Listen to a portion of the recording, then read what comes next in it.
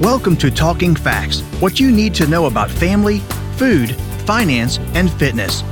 This nationally recognized, award-winning podcast is hosted by the University of Kentucky Family and Consumer Sciences Extension Program. Our educators share research knowledge with individuals, families, and communities to improve quality of life. Hello, and welcome to Talking Facts, what you need to know about family, food, finance, and fitness. I am your host, Mindy McCulley, Extension Specialist for Instructional Support with Family and Consumer Sciences Extension. We are housed in the Martin Gatton College of Agriculture, Food, and Environment. My guest today is Dr. Alex Elswick, who is our Extension Specialist for Substance Use Prevention and Recovery. Welcome, Alex. Good morning, Mindy.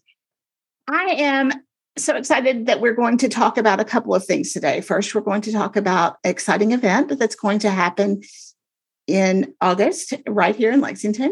Mm-hmm. And then also we are going to talk about the trends that we're seeing in substance use. And so I know that this is a discussion that's going to be so important for our listeners. Let's kick off with, first of all, tell us about the summit. I want to hear what's going on next month. Yes, the summit is really exciting. It's going to be August 2nd and 3rd at the Hyatt Regency, downtown Lexington. It's actually titled a Summit on Substance Use, Recovery, and Diverse Populations. You know, I've been to so many different addiction conferences and they're all wonderful, but oftentimes we hear many of the same things at the same conferences. Right. So the idea here was really to try to do something different. And so we've brought together these experts from all over the country who really focus on unique aspects of substance use or with unique populations. So we have folks talking about trauma, folks talking about addiction among older adults, folks talking about gender responsiveness in treatment and programming. And so all kinds of cool stuff.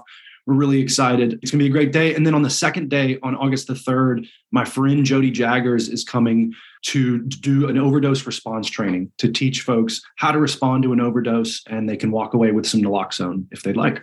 So that is exciting because we don't often think about something that's important as naloxone in our own fingertips. So That's really exciting that they're going to be able to take that home with them. Of course, we are talking about the Summit for Substance Use, Recovery, and Diverse Populations because we need to talk about trends in substance use, especially for our youth. We're seeing trends that might be something that parents and other caregivers and educators might not be aware of. So let's talk about what we're seeing among our Kentucky 10th graders. That's okay. So this is my favorite place to start. And I know that you were going to ask me this question, but I'm going to flip it back on you because it's my favorite way to start prevention programming. So what percentage of our Kentucky 10th graders would you guess used cannabis in the past 30 days? I'm going to be safe and say 50. Okay. And that's a safe guess. And so I've done this in so many different contexts with adults, with kids all across the board. I get lots of different numbers, but here's what's surprising. According to the KIPP survey data, which is our best Kentucky level data, 8% of Kentucky 10th graders used cannabis in the past 30 days. 8. It's awesome. It's shocking. That's wonderful. But here's why that's important. So 2 reasons. One, we know all about peer pressure. So we know if kids think that everybody else is doing something, then they're going to be more likely to do it as well. So when I go to schools and I ask kids, what percentage of your peers do you think are using cannabis regularly? They'll say 90%. They'll say 95%. And they're not saying it to be funny. They really believe that. And so if you think about the impact of kids believing that 90% of their peers are smoking pot all the time, then they're definitely going to feel like a weirdo, frankly, an outlier for choosing not to. Whereas if you knew that 92% of your peers are also choosing not to engage in that behavior, it gives you a lot more confidence to say, hey, I don't think I want to do that. So I like it for that reason. I also like it to say to adults because it's a shockingly low number. Yeah. And sometimes we get a little hysterical about substance use with youth and we get a little bit of fear mongering going on. And the truth is we're doing a pretty good job. And I think it's a good place to start the discussion. I love that you started that way because I think it is so important. Let's clarify for our listeners that the KIPP survey is the Kentucky Incentives for Prevention Survey. Okay, So if we're seeing this low trend, which is fabulous in cannabis use, what are we seeing in other drugs that we might not think about or parents might think about as drugs because there's something that's in their homes? So I think what's surprising to educators, extension staff, people who might be working with youth is that across the board, sort of the rate of substance use among youth is surprisingly low. It's also decreasing. If you look at the trend over the last 20 years, it's really decreasing across every measure of every drug, with the exception of tobacco. Okay. And so this is kind of a bugaboo because our reduction in smoking for adults and youth has been like the single biggest public health success story in the United States. It's like our biggest win, down to really small percentage. But then about 10 years ago, with the advent of all the vapes and the electronic kind of nicotine delivery devices, that trend has dramatically reversed. And so in my mind, looking at prevention and the trends across the board, even though substance use seems to be declining, that big increase in uptake of nicotine for young people, I think, is a big risk factor for other addictions in the future. And do you think that it's because they don't see vaping as detrimental to their health as smoking? Yes, I think that's part of it. There's research that would support exactly that thing. Part of it is long ago, the FDA banned flavored tobacco. Mm-hmm. So like strawberry flavored tobacco or whatever. And the reason they banned it is because they said this is way too appealing to kids. Right. We haven't been able to do the same thing with vaporizers. So you have, cotton candy or bubble gum flavored, whatever. I mean, frankly, it tastes good. So, they're not having to suffer through a cigarette the way kids might have had to in the 1960s or whatever. It makes it more appealing and also easier to hide. Mm-hmm. You don't get a smell on your hands or in your clothes. So I think it's a genuinely concerning trend. What about alcohol? What are we seeing with alcohol use? Yeah, to our surprise, alcohol use has generally been declining kind of across the board. When we look at not just rates of drinking, but rates of at risk or risky drinking, so binge drinking, for instance, that in particular has decreased. And I don't know exactly what to attribute that to, but it's a good thing. Yeah, that is a good thing. Okay, so we said that the rate of cannabis use by 10th graders was 8%, but what are the trends that we're seeing in pot use? Yeah, this one is also surprising to me because we talk so much about cannabis. Mm-hmm. We talk about it in politics because, is it going to be legalized for recreational use or medicinal use? And we talk about it it's in movies and TV, and it lives so much in our popular imagination. I would have guessed that a lot more kids are smoking pot than they are. Right. And so it's surprising to me that even as social attitudes towards cannabis become more and more lax, youth cannabis use is not increasing. And so I think that's promising for people who, as we talk more about decriminalizing or legalizing and people have concerns about how will that impact youth. So far, what we're seeing is no impact. Okay. So now let's talk about opioids. Those are those painkillers or other drugs that we might have in our medicine cabinet, and kids are finding them. So tell me what are the trends? There was a huge spike at the beginning of the opioid epidemic where it had a lot to do with the amount of opioid pills, just the amount of physical pills that were being diverted all over the place. Sure. In simple terms, there were just so many pills per capita that kids were more likely to access them, like you said, through the medicine cabinet or at grandma's house or whatever it was. So there was a sharp spike 15 years ago. But again, in particular, we've done a good job doubling down on reducing opioid misuse among young people. So it's a negligible number at this point and almost zero. So you give me hope for the future because everything that you've told me, we're seeing declining use, and that is exciting. So I would say definitely yes. And let's just feel good about all those positives, but it's bad news still to come here. Okay. So yes, that is true. And the fact that anybody's using substances, that's still a problem. So we need to work on it, right? Right. Okay. So what is the impact of COVID-19 on youth substance use? Another one that's really surprising. I think a lot of people who work in this space and the so-called experts or the people like me who really think they know, We all expected that COVID-19 was going to have a really dramatically negative impact on youth substance use because it was going to drive isolation and drive all these risk factors that make it more likely that kids use drugs.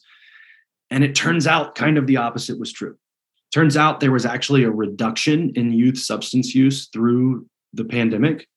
And scientists have offered different explanations. The one that I think makes the most sense is that you saw a really sharp increase in parental monitoring during the pandemic. All of a sudden, kids are right under your nose. And so it's a lot harder to go out and smoke pot or whatever it is, binge drink when, mom is in the other room. So I think that alone might explain a lot of it. And they might have been isolated, but they were isolated from those triggers, right? So. Well, right. And isolated from peers who might, encourage them to make a bad decision or whatever. I mean, I think it's a fair point. Yeah. Yeah. Okay.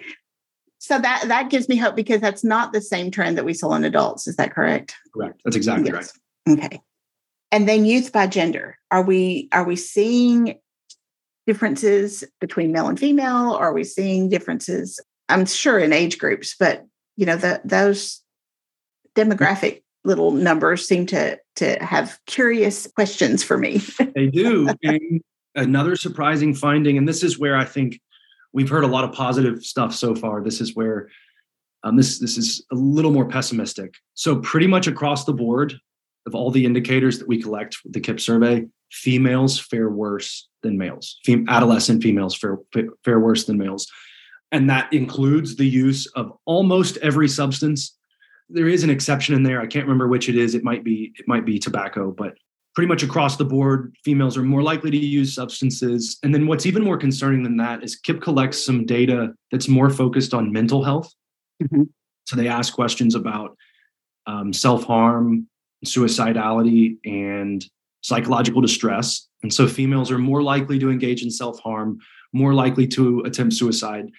And 25%, more than twice the number of males, of adolescent males, 25% of our high school females are experiencing serious psychological distress.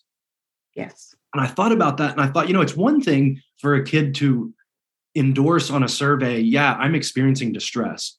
But even the way that that's written, serious psychological distress, that's a quarter of our students. That's 1 out of every 4 kids you interact with is hanging on by a thread, And so while I do find that all these substance use numbers are pretty encouraging, I would have to think that those mental health numbers represent huge risk for substance use as adults, for problematic substance use as adults.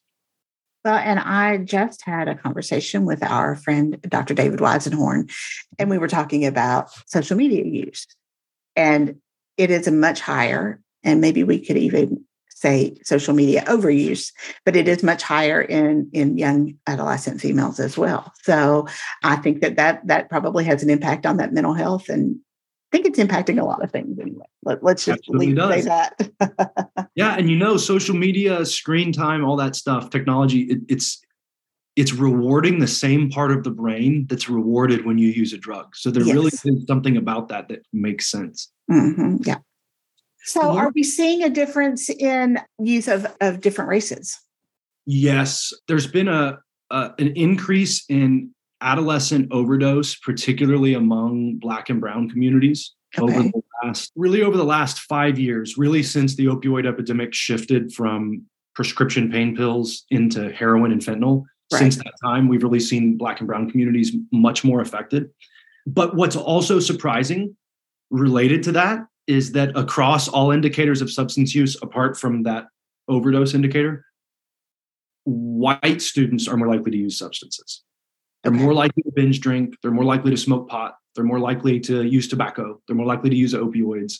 And that also surprises folks sometimes who would assume, Black and Brown communities might face more risk factors. But the reality, what we're seeing in the data seems to be there's more availability of substances in predominantly white schools and for white students. So, on the whole, kind of mixed findings. I mean, I think there's some bright spots, but there's still plenty of work to be done.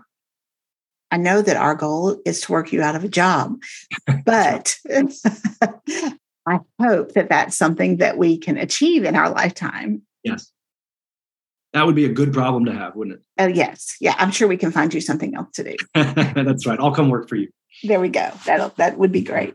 Well, Alex, I know that all of these findings are important and help to frame the reason why we are having the summit on substance use, recovery, and diverse populations.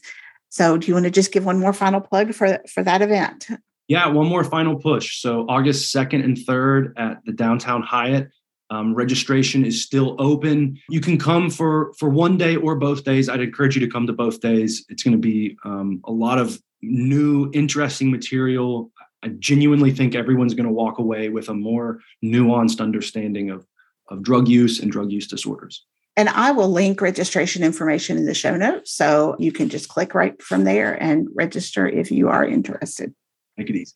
Thanks so much for taking the time to share with me this morning. I know that this is such an important topic that we have to keep on the forefront of Kentuckians' minds, right? That's right. Thanks, Mindy. If you are just tuning in, you are listening to Talking Facts, and you can find us wherever you listen to your favorite podcast. Thank you for listening to Talking Facts. We deliver programs focusing on nutrition, health, resource management, family development, and civic engagement. If you enjoyed today's podcast, have a question or a show topic idea, leave a like and a comment on Facebook at UKFCSEXT or send us an email at ukfcsext@uky.edu. Visit us online at fcs.uky.edu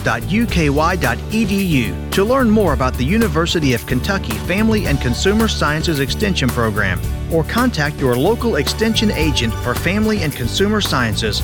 We build strong families. We build Kentucky. It starts with us.